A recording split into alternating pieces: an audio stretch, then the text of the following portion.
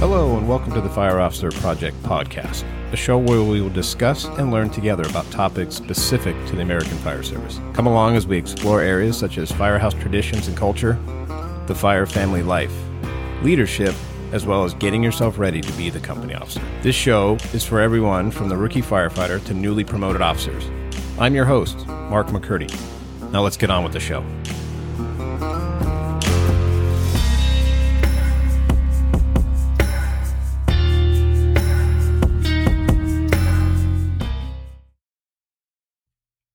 Hello and welcome to episode 3. In this episode, we're going to build upon the previous show, The Foundation, continue with those concepts and working towards becoming the company officer, or if you're already there or soon to be, we're going to talk about some ideas and concepts. We're going to lean a little bit into leadership, obviously just scratching the surface. At the end of the show, I'll leave all my contact information so you can get a hold of us with any comments, questions, concerns, or suggestions. Enjoy the show. Hello and welcome into episode 3. In this episode, we're going to build a little bit and just kind of review 2, the foundation, and then we're going to talk about what does it mean to be the fire captain, the company officer, lieutenant, supervisor, whatever it may be called that your department calls it. And then we'll talk a little bit about leadership, just scratching the surface. By no means do I think I have the ability to lecture, speak upon, or think I'm an expert in any fashion in leadership. I'm just going to talk about bullet points and concepts. And as we progress in these shows and we talk about specific things, leadership is always going to be sprinkled in there, whether we're talking about it directly or not. But this show, I want to talk about some things mentally that you need to prepare for or start thinking about, even though you may be aware of it, but I want to get down to the nuts and bolts of how that feels, what that looks like. So it is kind of leadership, but it's not some hard standard policies or chapters in a book or anything of that nature. It's just going to be things that I've kind of bullet pointed, experienced, and maybe can just give shine a little bit of light onto for you. So you're not caught off guard, or with all the other things you have going on, you're trying to have somebody kind of guide you a little bit. So that's the whole thing of this, what I'm trying to do. Just mentor, pass on traditions, and not let them fade away. So I have a pretty decent list here. I'm going to try to run this thing without stopping it, so there may be a little bit of noise as I move around on certain things, but let's just jump right in. So recently, our department just put out the list of captains that are available for promotion. It's a pretty short list because we've been hiring, promoting. People have been retiring pretty consistently with a more extended plan over the next few years. I heard a number that I can't confirm, but 10 recruit classes over the next year for our department, LA County. That's a lot. It's also the first time I've seen a seniority number of 3,000. Now, this is just me talking, but I've never seen that. So that means we have a lot of people we're recruiting in, and then a lot of people on the top end, which is good. So those numbers might drop, but back on track, we just had the list come out.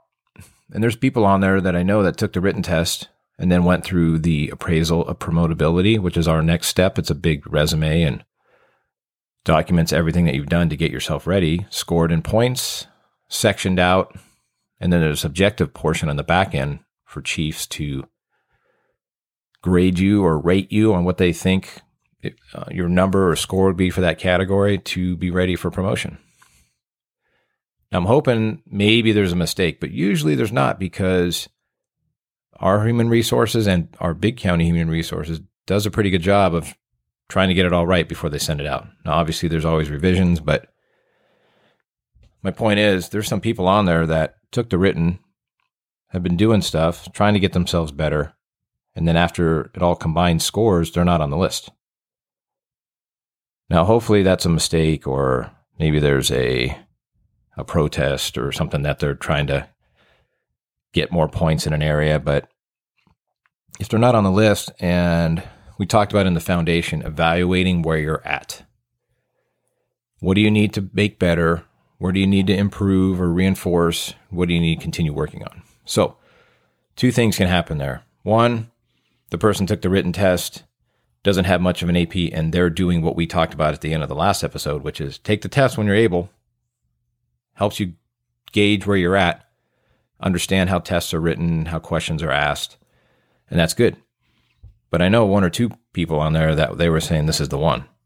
Well, I didn't look at their stuff, and that doesn't matter, but it means possibly they need to shore up some other areas, which can be a hard pill to swallow. But if you're persistent and that's what you want, that's a good thing, because those people will take that and it'll make them stronger. So to recap kind of the foundation, you got to do a hard self-assessment on yourself, a truthful one, not try to squeeze out points of, I did this, or I wrote this one piece of paper or this letter. You need something more than that. And sometimes it takes a lot of extra work, whether it's recruit training or special projects or whatever it may be. But you have to do it if that's where you want to be. To be average, just to scrape across the line of the passing line, and to be in a band of how we band groups just above the surface, but thinking that's where you want to be, that's fine. I came out in a similar situation. It's different how my testing was at the time, but you better be on fast forward to find somebody that can help you, because if you just got across the goal line, you may need a little help in some areas. Maybe not. Some people just suck at taking tests. So that could just be it. We have people that come out in band 1, the highest band, that suck when they get to operations portion. It doesn't matter how they got there or whatever, but it's not the best gauge. All right, to get back on my concepts here. So we talk about leadership, and everybody has their opinion or gets kind of tight around it, or that's not exactly how I want it to be, but like I said, I'm just talking about concepts and bullet points and things that are leadership category, but we're not going to talk about you shall do this or should do this because people react this way. I'm not a psychologist. I've read a lot of books, but that doesn't mean much. It's how it comes across. Each personality, all of our personalities are different, so it's all in delivery. So if I was to kind of compare myself, both my daughters are in softball. They're only 8 and 10. But if you have kids in sports, doesn't matter what type, but you know how you start and you get them a coach for certain things like hitting or pitching, and you get that first coach. And then after a while, you realize that's the max level that person can handle, and you need to just find somebody who does it the next level a little bit better. And then the next level, well, I'm kind of like your intro guy, your intro coach. Because I sit at the company officer level, that's the max I can reach. Although I can understand some of what the chiefs have are looking at, but I'm not there. So I'm kind of like your intro coach. So when I say scratch the surface, it's more of just concepts. If you go back and review, if you haven't listened to episode 2, that was basically an episode about foundation and getting yourself and looking at a hard truth of where you're at, maybe what classes you need to take, finding a mentor, a hard gut check of where you're at to get ready to be promoted. So in that episode, I asked people all the time, why do you want to promote? Why? Did you think about it? If you listened to episode 2, now we're here 3, did you think about why? It shouldn't be that complicated of an answer. But I'm not going to go over answers because it's almost like a rhetorical question. Think about it, because that's your start of your basis too, of why are you doing this? Why are you putting all this investment in? Is it solely because so-and-so got promoted, they have less time on than me, and I deserve to be the captain? Okay, that's fine, but that's going to be a shaky foundation to build on when you start trying to work and it gets tough. Although that can be one of the components of it, it shouldn't be the main foundation. Why?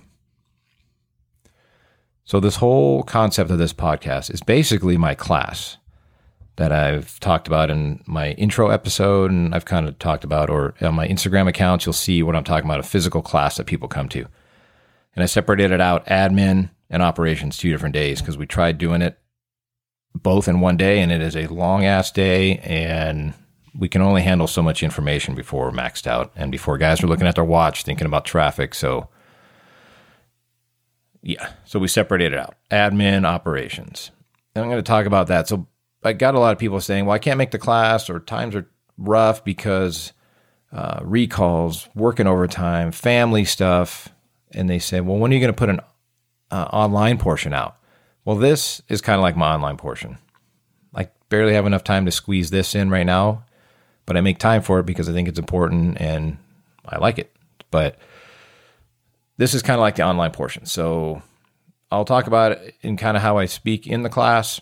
It's a little bit harder because I'm just speaking into a microphone versus me walking around, because I like to pace in the class, and then I get feedback from people. So we kind of shoot down avenues that they bring up that maybe I haven't thought of, or that triggers an idea or concept, and we just keep going from there. So it's a little bit more restricted here because it's just me, and I have to write my notes and try to keep myself organized, and I have to sit still, which is harder for me because once I get going, I really like to move around, animated. It's just a little bit easier. But this is kind of like this class. So on the admin day, I bring these kind of concepts up because, and this will bleed into operations too. It's not just admin. So don't turn it off yet. It's not just admin stuff.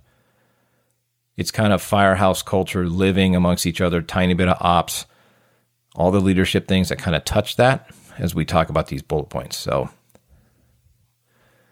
in your opinion, what is a fire captain? Other than the person who's in charge, has a few more things hanging on their uniform, and is the supervisor. But what kind of goes back? What is it? Why do you want to promote to that position? And what is that person? So I kind of just leave that to soak in right there for a minute, marinate as we talk about this stuff. But we all know who it is. It's the supervisor. It's the person sitting right front, or 40-hour position that's in charge of an area or division, training, fire prevention. It's a supervisor. So I'm going to get to this one concept, and I'll just blast it right now because I won't forget it, but it's almost the nuts and bolts of this whole episode. Captain Good Times is what I call it. Don't be Captain Good Times. And what I mean by that is a firefighter that took the test and is dressed like a captain but thinks like a firefighter. And I'll explain that in a little while. So anybody that's a fireman or firefighter doesn't get all offended, but you're going to see what I'm talking about, because I was there too. I was a firefighter medic for almost 15 years before I started moving up the chain a bit. So don't take it like that. But I just want to start to let you think about that one. So when you think about everybody that you've worked with, captain-wise, and now we're kind of shining the spotlight on that specific position, what's your ideal captain? Because you know the good ones, you know the bad ones, and you know the ones that are kind of mediocre in the middle. Obviously, you don't want to be labeled a bad one, unless that's just your thing. But it's going to suck when you try to tell somebody to do something, or, yeah, you can just see. I'm not even going to go down that road. How do you become one of the good ones? Because we've all had the people that you wanted to work your tail off for, or you tried forever to get to their company for a reason. And it wasn't maybe just because you wanted them to specifically be your mentor. You just wanted to be in that spot because they were at a station or a firehouse that you really wanted to be in. They were an awesome company officer for a reason, and you wanted to work for them day in and day out, instead of just getting an overtime there or seeing them around the battalion or your department. You've made the effort, or somehow you've gotten under those people. But I've seen them in all different areas. Every place I've worked or bid to, as I talked about previous episode, is if you're fortunate enough, or whatever, it doesn't actually, let me back that up. If you're fortunate enough to get hired, you won the lottery, right? That's what we always say, at least in my departments would say, you won the lottery. Okay. Well, I like to think that we're a great department, because we are, but there's a lot of great departments. And does a one-station department do things differently than a nearly 180-station department like ours? I doubt it, because we always hear the concepts of, different circus, same clowns or whatever it may be, but the things are kind of the same. Now it's the experience level. If you're fortunate enough to work for a bigger department, or you make your way there, or a medium department, whatever it is, if you can move yourself around to make yourself more well-rounded, that's going to help you. But you also have to balance it with getting around the right people. Because you may want to go to a station that works in a specific area, but the shift that's open has a horrible captain.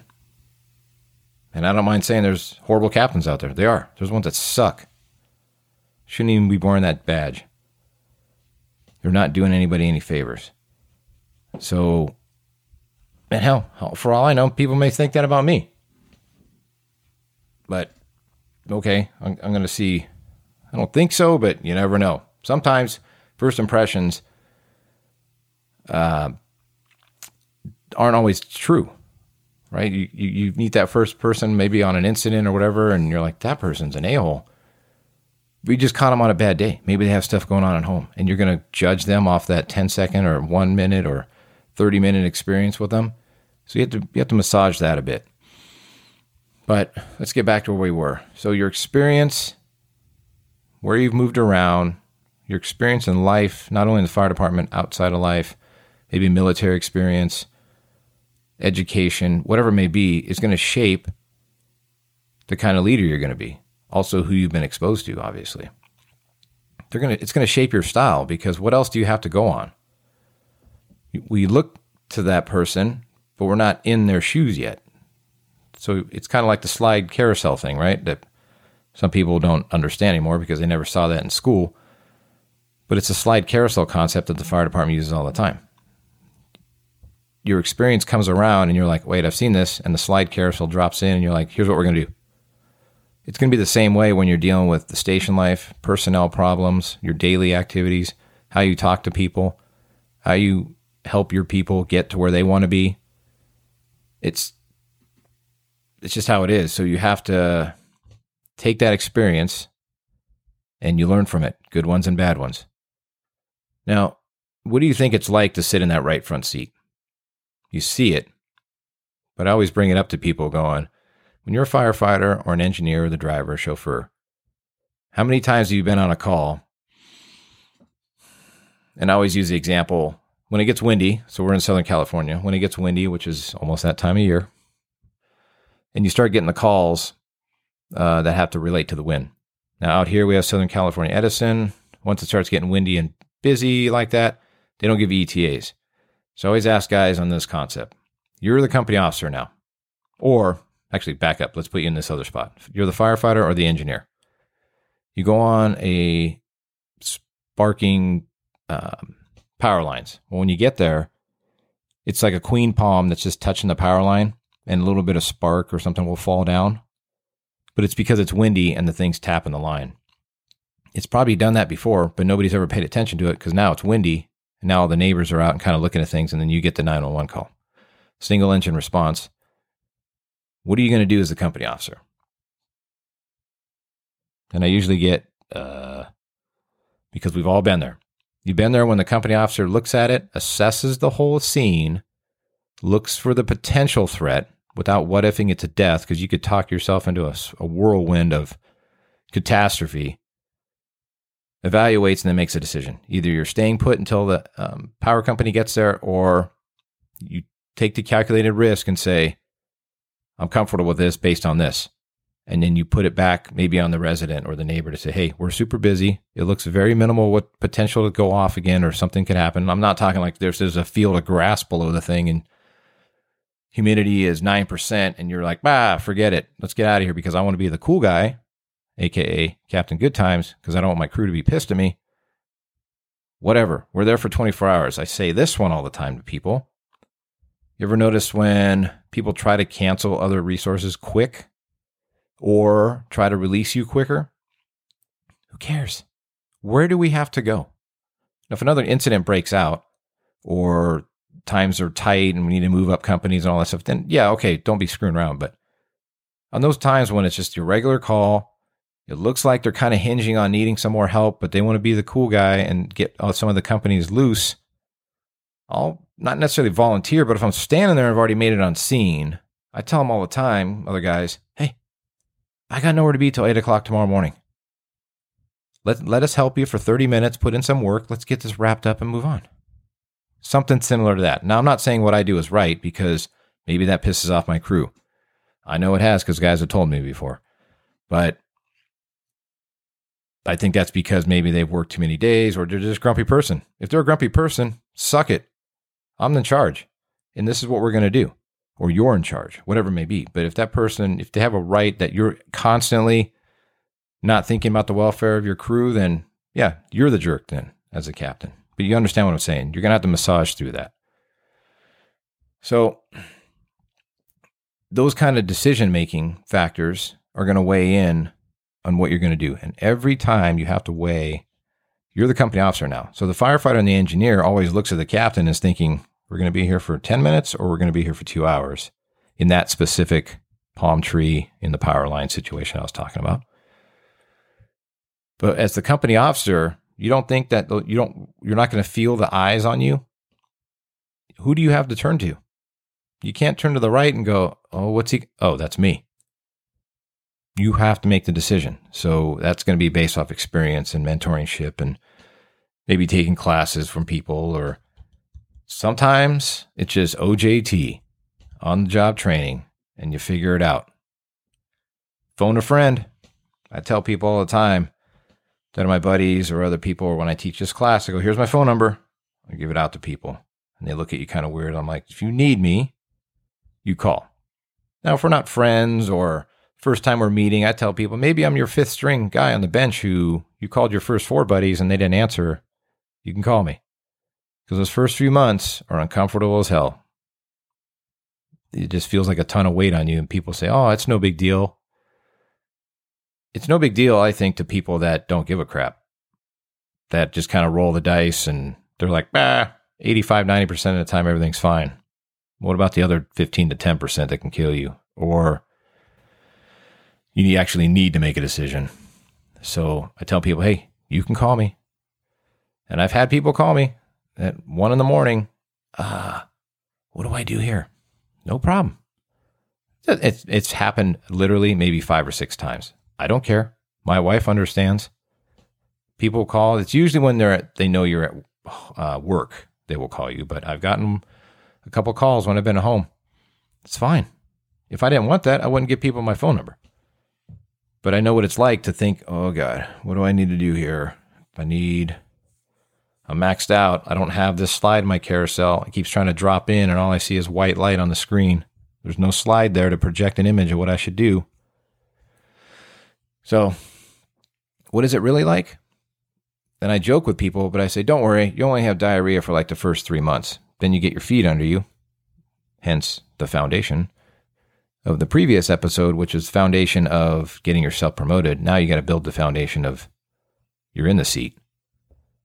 Don't worry, you only have diarrhea for a few months, and you're staring at the ceiling going, what if, and you what if everything to death. You can't do that.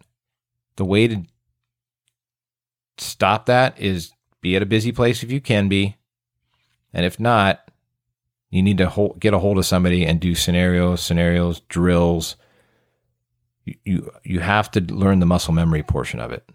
And some of it, like I said, or a good amount of it of this job is OJT. You just got to be put in that spot to see it or to make the decision. So usually after the first few months, you feel comfortable somewhat. Just don't lean into the cocky side. As soon as we get comfortable to cocky, we lose it, right? And then something happens to reset us. Happens all the time in this job. It's going to continue to happen to all of us. So how do you get prepared? How do you get better? You're probably going to get tired of me saying it, but it's finding a mentor. And not somebody that's just going to be your friend and blow smoke up your ass, because you already have enough of those people. Now, if you want to go to a supervisory type level or somebody that's going to make decisions, run incidents, command, all that stuff, find the person that's going to make you work. That's it. You have to find that person. And it's not just about operational stuff. Because for the most part, we're pretty decent at that. This job isn't that complicated.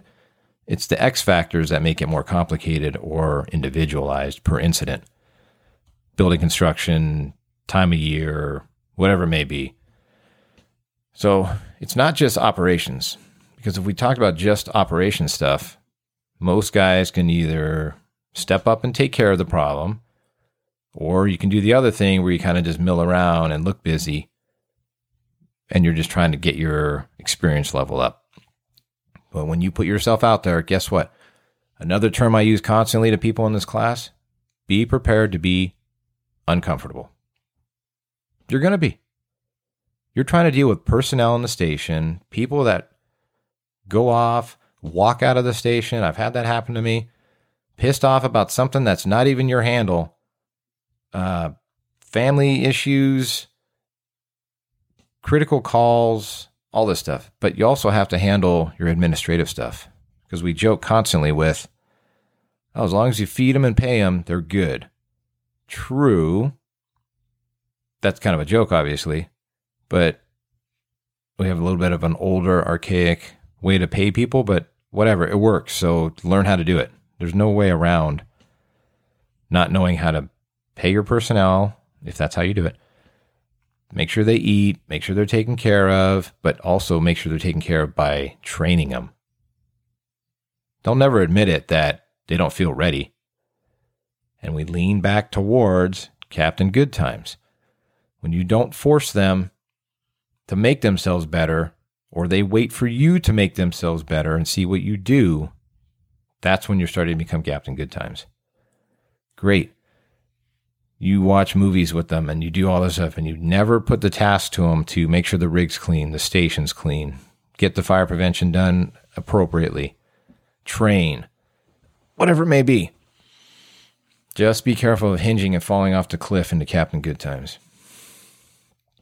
All right.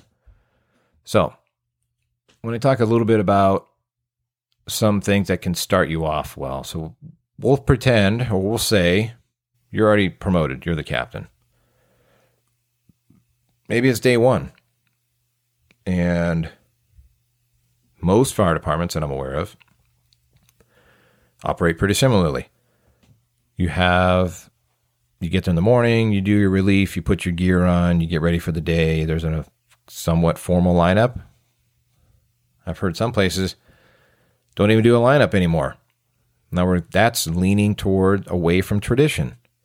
I don't care if I work at a 3-person company or a 13-person company that day. Obviously a bigger house, but it's the same. You treat it the same, and especially if I go work at a 3-person house that I'm working overtime at and I'm not assigned to, I still have my basic things I need to tell them so that we're all on the same page for the most part. So there's some departments I know have a structured lineup on the app floor in front of the rig, maybe in uniform, however it may be. Ours, somewhat lax, because we go right from lineup usually to physical training, so PT. So shorts, appropriate shorts, uniform attire, showing up to the table, shaven, ready to go, not making breakfast, no cell phones, not on the phone, all that stuff. And we talk about this in this class I put on, but let me talk about it now. You have to set the standard from the beginning.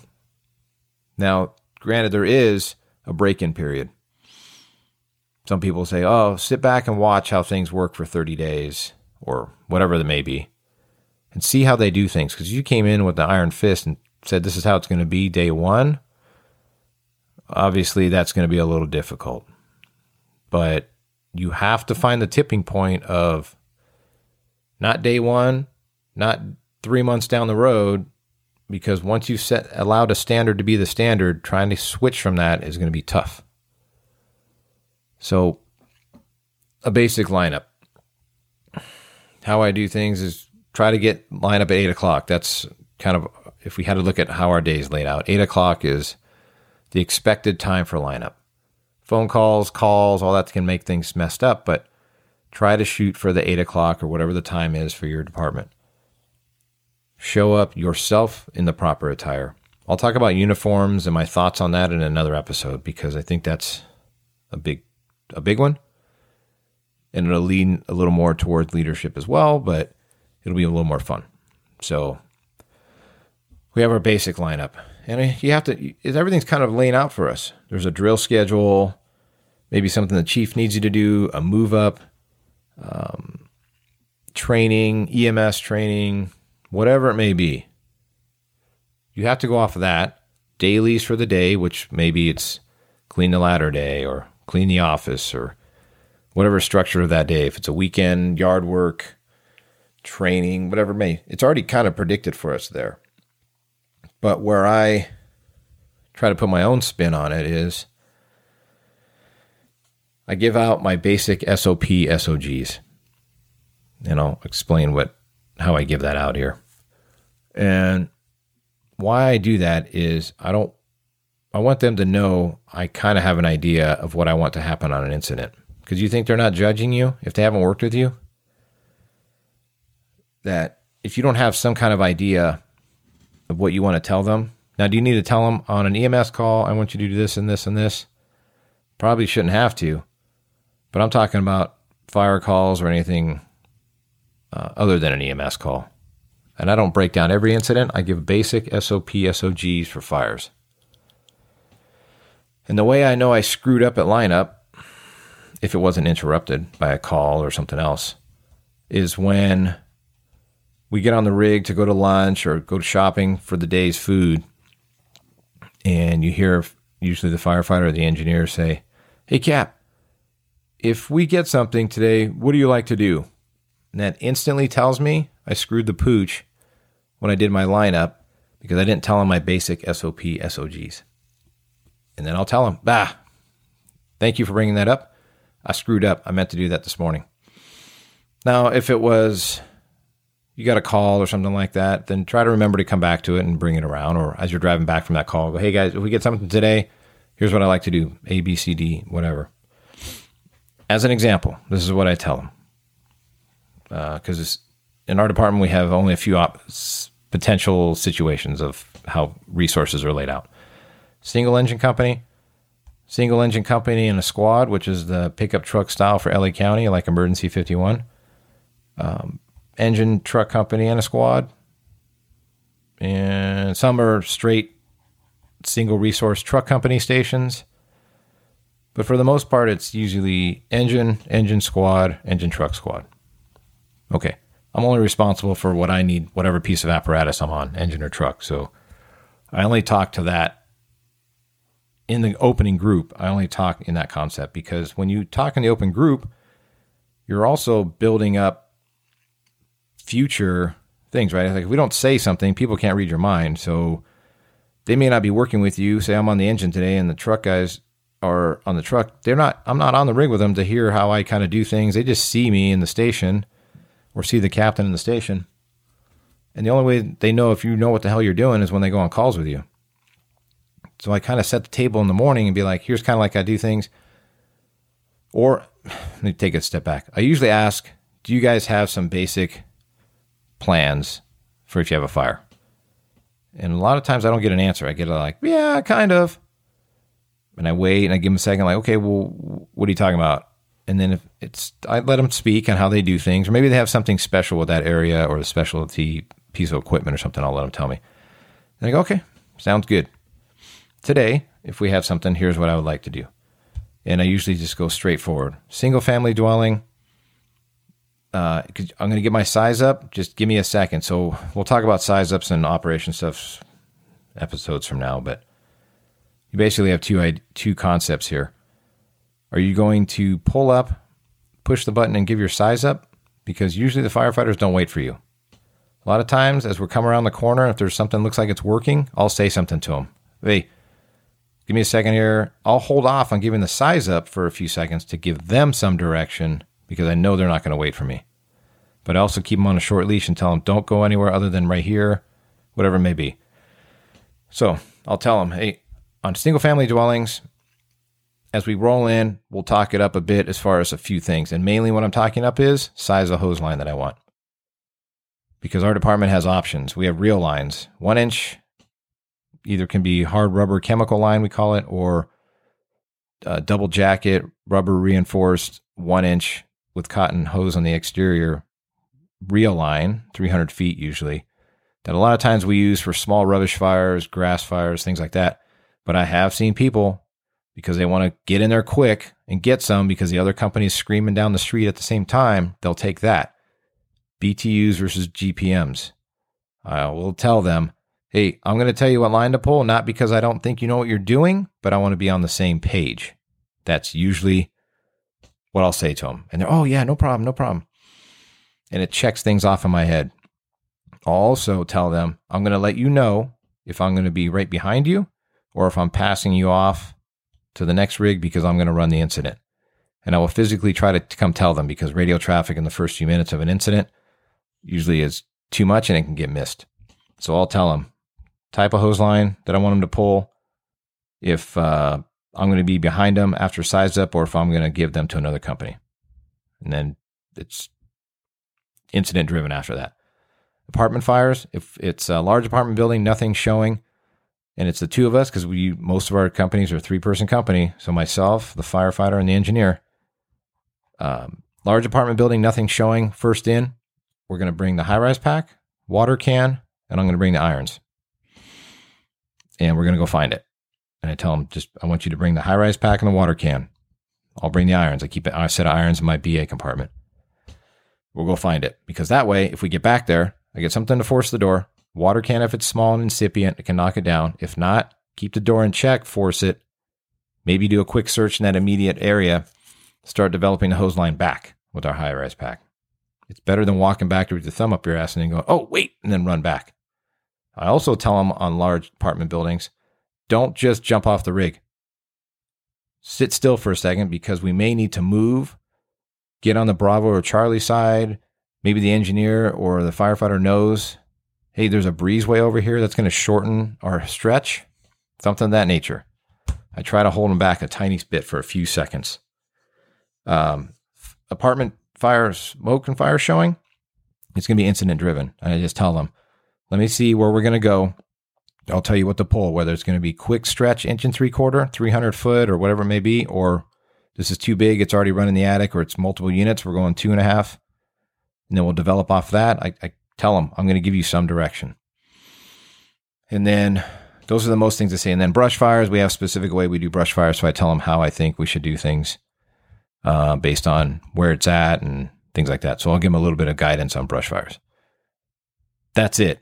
Then I tell the squad, if it's a paramedic squad area where they go on their own with resources, just the 2 firefighters, I tell them, hey, do what you normally need to do. If something comes up strange, call me at the station or on my cell phone. Here it is. If there's any issues that you're stuck in a tight spot, call me, let me know. That's it. I asked them what else they need to do for that day, what special projects we have going on, what things we need to get done long term. There's always something through the department that everybody needs to be held accountable for, which is just annual things that we have to click off and send in emails. In the stations that don't have a captain, a vacancy or a person off on I that constantly gets the substitute teacher, as I call it, they sometimes fall through the crack because we're kind of just there for 24 hours. And we're like, oh, we're just trying to have a good day. Sometimes you have to look and go, okay, is everything done that you guys need done? Or what is there something I can do to help you today? So remember that people want to be led. Think back when or maybe you're going to be in the leadership position or have been, and it doesn't have to be specific by rank. You could be a leader where everybody's equal. You just you're the one person that steps up. There always seems to be those natural type leader people who makes the decision or does what. It doesn't have to be rank specific, or you don't have to have a title to be a leader. You're just that type of person, or you know that it needs to be done, so you step up and do it. So what I try to say too is I have some basic SOP, SOGs, because I want the crews to know there is going to be some structure and order. I've thought about this. It isn't just willy-nilly, because there's a concept that we hear, or I've heard in my department the whole time I've been there. Oh, it's no big deal. We'll figure it out when we get there. And it drives me up a wall, because example of a captain who didn't really have a plan, I guess, or maybe I took it like they didn't have a plan.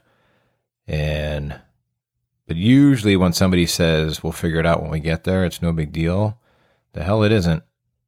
It isn't a big deal until it is. And then the truth comes to the surface. Who knows what they're doing and who doesn't. Because I haven't yet been to a part where we're like, oh, we'll figure it out when we get there. All right, this is burning. You go here, you go there. It doesn't work like that. That to me is I don't know what to say or I haven't thought about it excuse. So, yeah, I don't have it structured. If it's a bigger incident, yeah, it's dynamic. You'll figure it out when you get there. I understand that. But when that's the person's coverall for everything, no. And maybe I'm making it a bigger deal than it is, but I don't think so because I usually get pretty good positive feedback. When I ask first, how do they do things? And then, unless they give me very specific things, I tell them, okay, sounds good. On top of that, these are kind of my basic things I like to loosely stick to. And that's how I put it. It isn't a hard and fast rule. But remember, people want to be led. You're the leader. You're there for a reason. Whether you just got across the goal line and you got just enough experience that your department says, okay, we'll trust them. Or you've been doing it for a while. People want to be led. But it's not always a democracy on scene.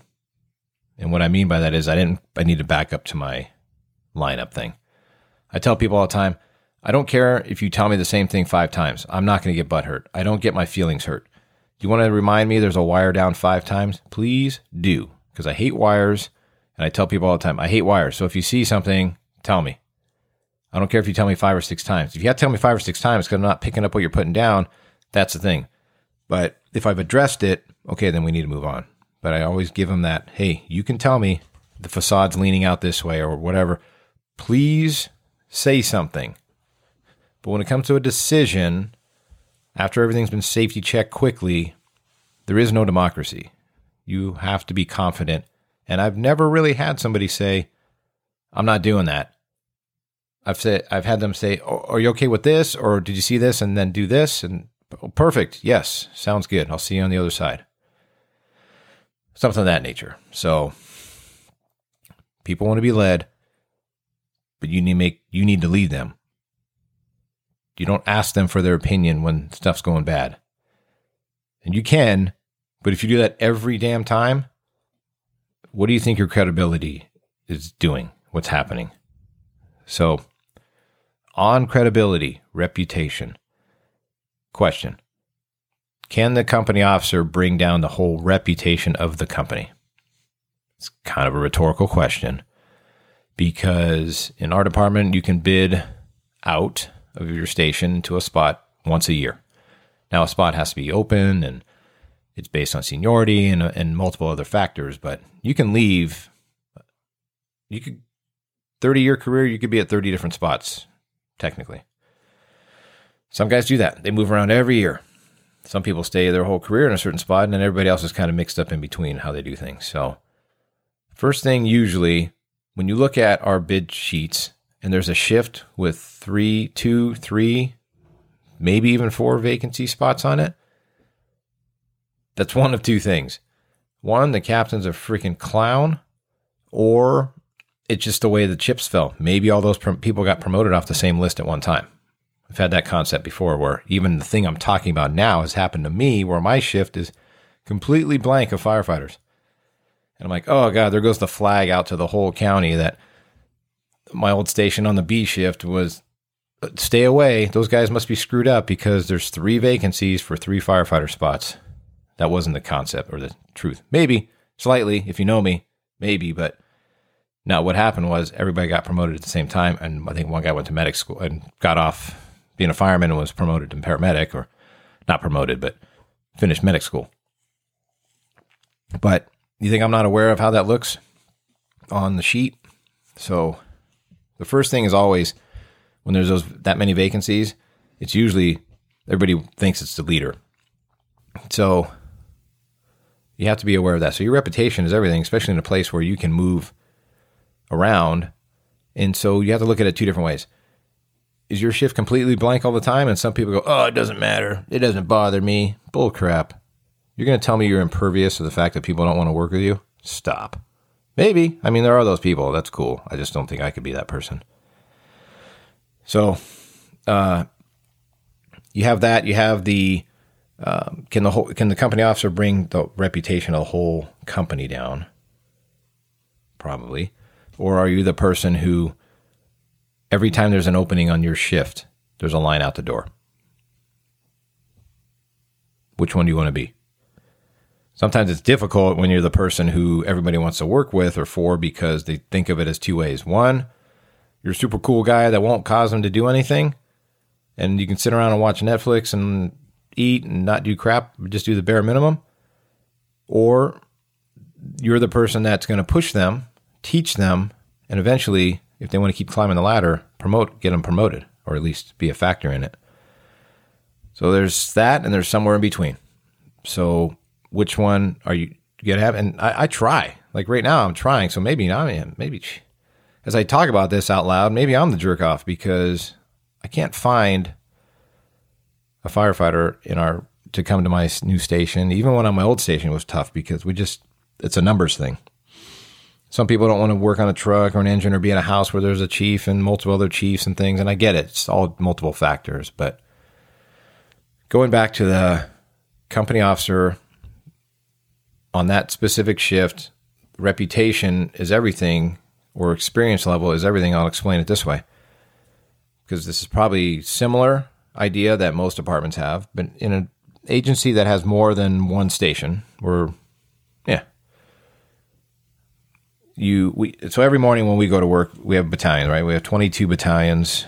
My current battalion has 9 stations. It's kind of an average, somewhere between 6 and 9 stations per battalion, and it's all kind of the same. So we put everybody on duty, we do the staffing, we pay them, and then we print out the daily PAR for the battalion. And sometimes guys will do the surrounding battalion because we bleed over so much, which is pretty common. So we'll print off the PAR and we look down the list. Some places highlight who the company officer is. And we do that so that when the person's talking on the radio, we kind of look and go, it just makes it easier for us to see on the list who's where and who's what. Now, every morning we print that off. I know I'm not the only one because I've asked other people. We go down the list and look at all the other companies of who's working. And there's days where you go, ooh, I hope we get something because we have a lot of A players. And there's the other days where you're like, yeah, please, I hope we don't get something. Because you have some weak sisters that you're like, and I don't mean it like that. It's a term I use by accident. Sorry. You have some weak players that you're like, oh, God, please. This setup right now is a setup for disaster. So it'll probably be the day that we get a big incident. So I remember one day looking at the chief's PAR, battalion chiefs, and looking at how he had things laid out. He had people highlighted.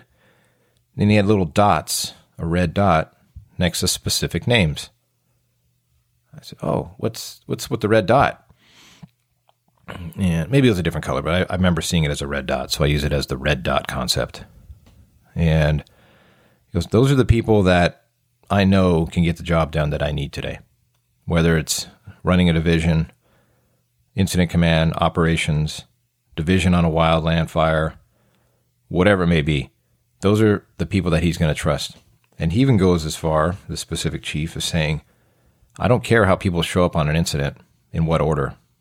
If I want the number, this specific guy on the list with the red dot next to his name, and he's the fourth in person, incident driven, and you can still kind of wrangle it around, I'll wait for that person to get on scene to plug him into that specific position, because that's how that goes. And if you've built that reputation and you've worked towards that, I kid with the guys that are in my class that usually are from LA County. I say, you want to be on the red dot, so work towards getting the red dot next to your name. You can understand the concept I'm talking about. There's the people that the chiefs can't wait for your rig to come around the corner. And there's the other ones that you're going, wow, how do they always get that little job constantly? And when you're stuck in that vortex, it's hard to get out. So every incident of everything that you do builds your reputation, not only as the company's reputation, because I don't look at every engineer and every firefighter that's on there. I kind of look at the engineers now. I kind of look at the firefighters, so I know who's working. So maybe if I come across, I'm like, hey, hopefully we can run across this rig so we can say hi to this person.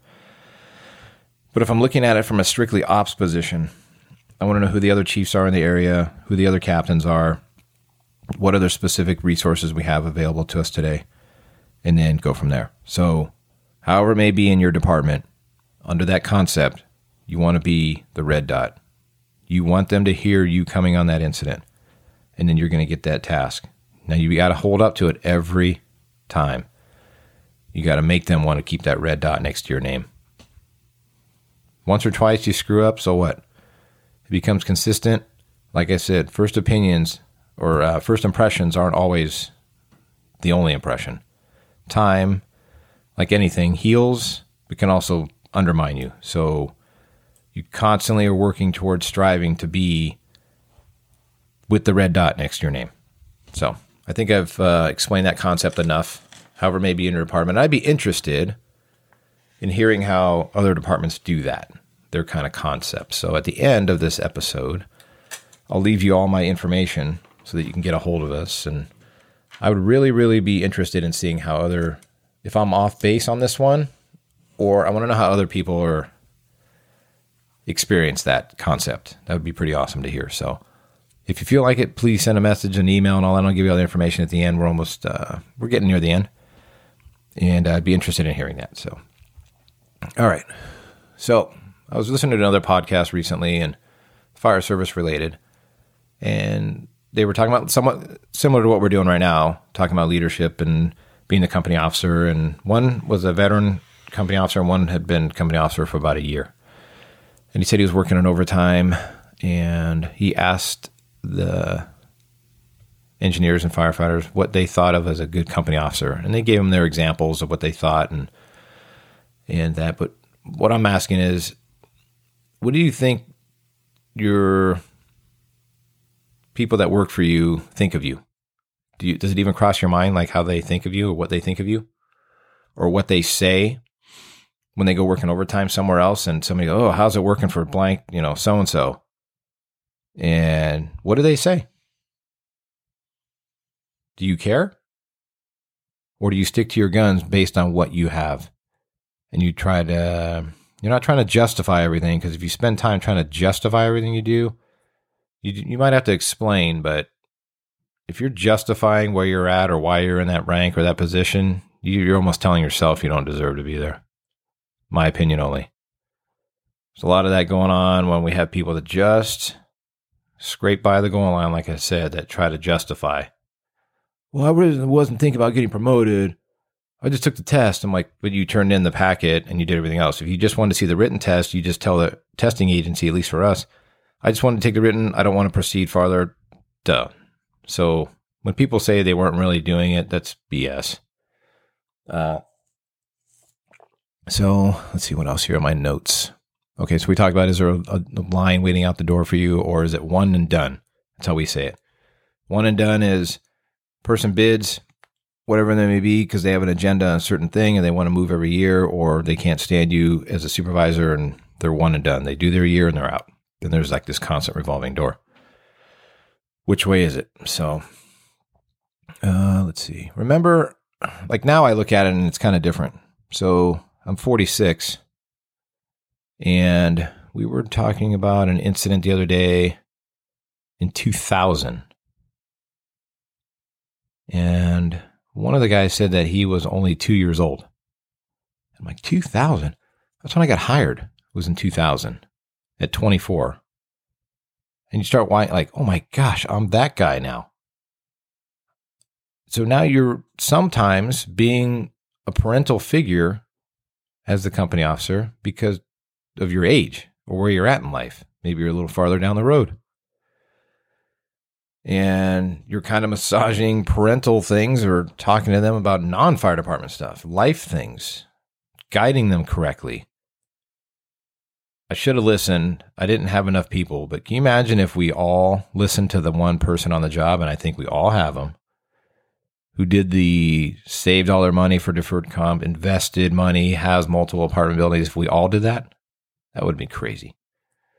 If we could only go back, right? If we could only go back in life, we'd all be millionaires, or we'd do something different. But anyways,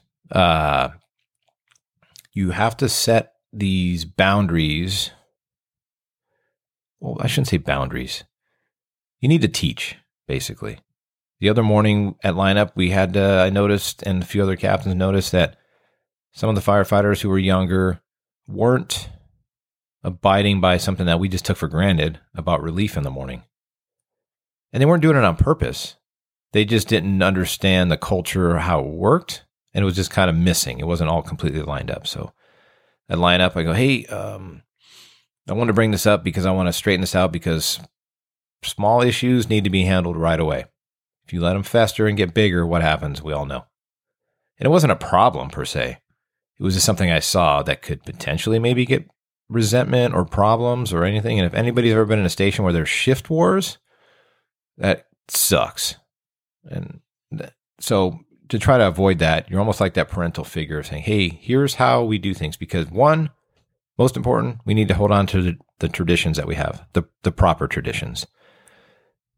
You can have your opinion on everything else that the fire service does or whatever, but I'm not even going to go down that road because it's not what we're talking about here. One, we need to keep that tradition. And the only way that stays alive is by people telling other people or showing them. If we don't keep those established traditions that work alive, they're going to fall to the wayside. And it's not the fault of the new people coming up. They didn't know. We, who have been around a few minutes here, need to explain to them how things continue to go so that when we leave, it still holds true. And that was one thing about, okay, here's how things usually work with relief and people going here to work here and trying to get this person off. And maybe you got to switch over to the other rig because that one's going on a run, but you're going home that morning. The other people are working. I think most fire departments are kind of similar, but you understand what I'm saying. So a meme or something that I've seen one time before, can't even cite the reference of it, said, you encourage what you tolerate. You encourage what you tolerate. So handle the small things, but then set the boundaries. So I talked about setting boundaries a second ago. I wanted to split that up. Setting boundaries is what I mean is what you have to physically say what is acceptable and what isn't, what the standard is and what it won't be. And that's why I want to break down uniforms, because there's a whole other thing. I have this whole concept that other chiefs and other people have told me, and even firefighters, about uniforms and things. And I want to separate that out for another another episode. So you can understand, I don't even think I have to explain that a ton, but you encourage what you tolerate. It's like at home, right? For those of you who have kids, what you let them get away with is what you're saying is okay. What you tolerate is what you encourage. So it's very similar in the fire service, especially at slower stations, right? We call this term slow station problems. You know, some people are pissed because the paper towels are put in the wrong way, or the toilet paper comes out underneath the roll instead of over to the top. You're like, oh God, what are we talking about? And you have to stop that right away as the company officer if you see it happening. You can't look the other way and go, oh, that's your guys' problem. Figure that out. You might give them some room to figure it out, but when it starts to become an issue, you slam it quick, hard, right away. So we're getting near the end here of about 15 bullet points I put on here. And my last one is reviewing, and I already kind of threw it out there, but don't be Captain Good Times. It's okay to be a good guy and have fun with the guys. And some people may say, I'm too stressed, or not too stressed, too serious all the time. But I'll break down and show my other side, because that is my natural personality. It's not me putting up a front at work saying, ooh, I now need to toe the line. I feel it's pretty much the same. I'm kind of the same as I was as a firefighter, as an engineer, kind of as a captain now. I didn't screw off too much and do all these things, so now I have to backpedal and go, well, I did that when I was a firefighter, but you can't do that. I don't have too many of those. I have some, but it's just kind of my natural personality. I don't come across like super outgoing, tons of fun. I like those guys. Those guys are awesome. I wish I could be something like that. If I constantly think about it, I have to try to be that person. I can be, especially if maybe out outside of work where we're not always thinking about work stuff or whatever. And there's fun at night, right? Watching movies or smoking a cigar out in the back with the guys or sitting around a fire or just cooking together. And that stuff's awesome because you can't be the guy that goes and hides in his dorm all the time. There's plenty of that. And that concept of walking the station and just kind of walking around and seeing what's going on, I think is a big thing. Every once in a while, if you're studying or you just need a break because things are hectic at home or you've been working a bunch, you need to take a nap or whatever, cool. You just can't hang out there, eat lunch, go back in, come out for dinner, go back into your dorm. It's over time, that's just going to create a problem. If it's one day and you tell the crew like, hey, I'm just tired. My kid was up throwing up all night the night before, or I've been at work and we got slammed, then they'll understand. But if you're doing it consistently, it's going to create a problem. So back to Captain Good Times. What I mean is a firefighter or an engineer who's dressed like a captain. They don't want to do what the captain needs to do because they want to be liked. They're too worried about being liked and thinking that everybody think they're cool, that they drop the ball when it becomes on incidents. Or what makes it harder is when you need to not necessarily discipline, but correct some behavioral action. It's going to suck when you've just been the whole time just trying to be their buddy. And I guess to try to relate it to something, you ever seen the parents that try to be their kid's best friend? That's what I'm talking about. You can't. I'm not saying you're the parent at the fire service as a captain, but kind of.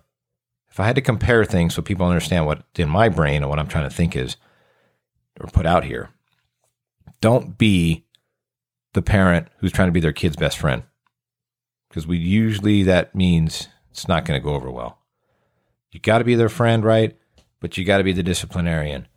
You got to be their boss, but you got to be their friend. And there needs to be that line. And it's a constant back and forth. Really, I'm talking for an hour now. I haven't even touched the surface of leadership, if you even want to call this leadership. Some of this you may just go, oh, that's basic stuff, but it's all touching on leadership. Everything we say or do or how you're looked at now is, once you're in that seat, it's somewhat under leadership. So another meme that I had seen was lower your standards and you'll lose your winners. Raise your standards and you'll lose your losers. I think everybody can look at that and go, that's right. As soon as you start making it a little bit, not tougher, but you hold a certain standard, people are going to flock to you or they're going to drop off. Normal. That's how it is. And you look at that and go, okay, that's the way I want it to be. Do you want people that are slugs all the time? No. If you do, I don't think you realize how much work that is. So set that standard and move that thing around where you need it to be, the gauge, to lose the losers and keep your winners, or at least bring them towards you. You got to hold the line. You have to keep the traditions going. You have to get better. At night when you're sitting in your dorm by yourself or wherever you may be, spend 10 minutes and think about the day. What incident did I screw up? What could I have done better? I never knew this about this. Let me go look it up. YouTube is your friend. I'm not paid by them. What I'm saying is there's tons of videos to look up things that you don't understand. Fire alarm systems. We have this new parking garage system, and probably other places have it, that the person drives their car in and it goes down on its own like an escalator and then puts the car away for them. And then it brings it out. I'm like, oh my gosh, what if we have a car fire in that thing? And they brought over the fire prevention paperwork on it, and there's the company on there. I went on YouTube and watched how it works because I wouldn't know what the heck to do with that. But you understand what I'm saying. Take the time to self-reflect each day. Is it nice to sit in the blue chair or the recliner with the guys and watch movies all day or football now that it's football season? Sure. And there are those days where you need to do that, especially days where your crew is constantly working hard for you without you saying anything. When you can get to that point, you're trying to keep up with them. And to reward them is sometimes hanging out with them or giving them a break or buying ice cream or taking them to dessert or something different to reward that. But there's always the minimum standard. So, let me think here. What else can I think of? Certain stations or certain firehouses already have a personality of their own that's been laid in the foundation from people that have worked there before. And the ones that I've been around that have done that still hold, and those people don't even work there anymore. But their name gets brought up all the time. The idea gets brought up all the time of what they talk about. I'm talking just how it operates. Each firehouse operates different. So I think one day I'm going to talk about that, traditions and certain things. But so a little bit of maybe something I can ask of you. If you have certain area, like an area that you work at, I'm hoping this reaches people as I try to expand it. If you can share it, that'd be great.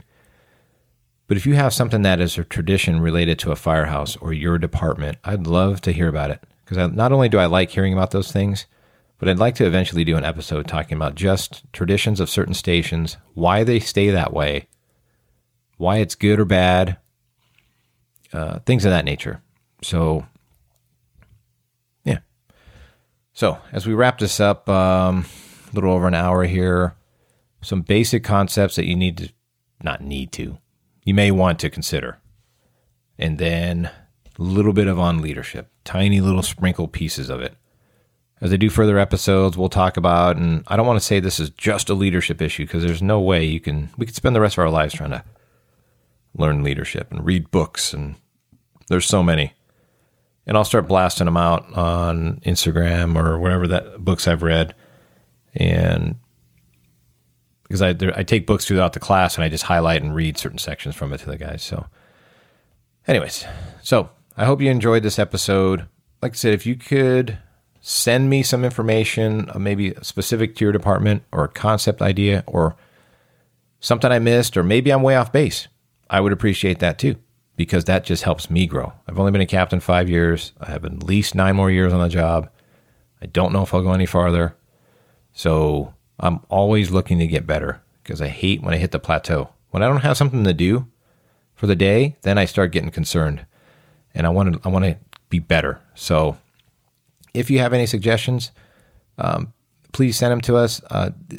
Our email is thefireofficerproject@gmail.com. Instagram account is thefireofficerproject. It's all spelled out just like that. So feel free to send me an email, Instagram, direct message, or comment on any of the pictures, and I try to respond to them as soon as I can. And I would really appreciate that. So I hope you enjoyed this episode. More episodes to come. I'm always looking for ideas, so please send them to me. Have a good day. Remember, keep moving forward.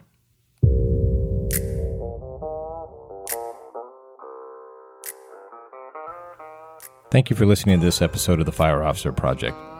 If you're interested in leaving questions or suggestions for future shows, you can do that by emailing at thefireofficerproject@gmail.com. Also have an Instagram account, The Fire Officer Project, all one word. You can send messages, direct messages, or comment on the pictures, and I'll try to get back to you as soon as I can.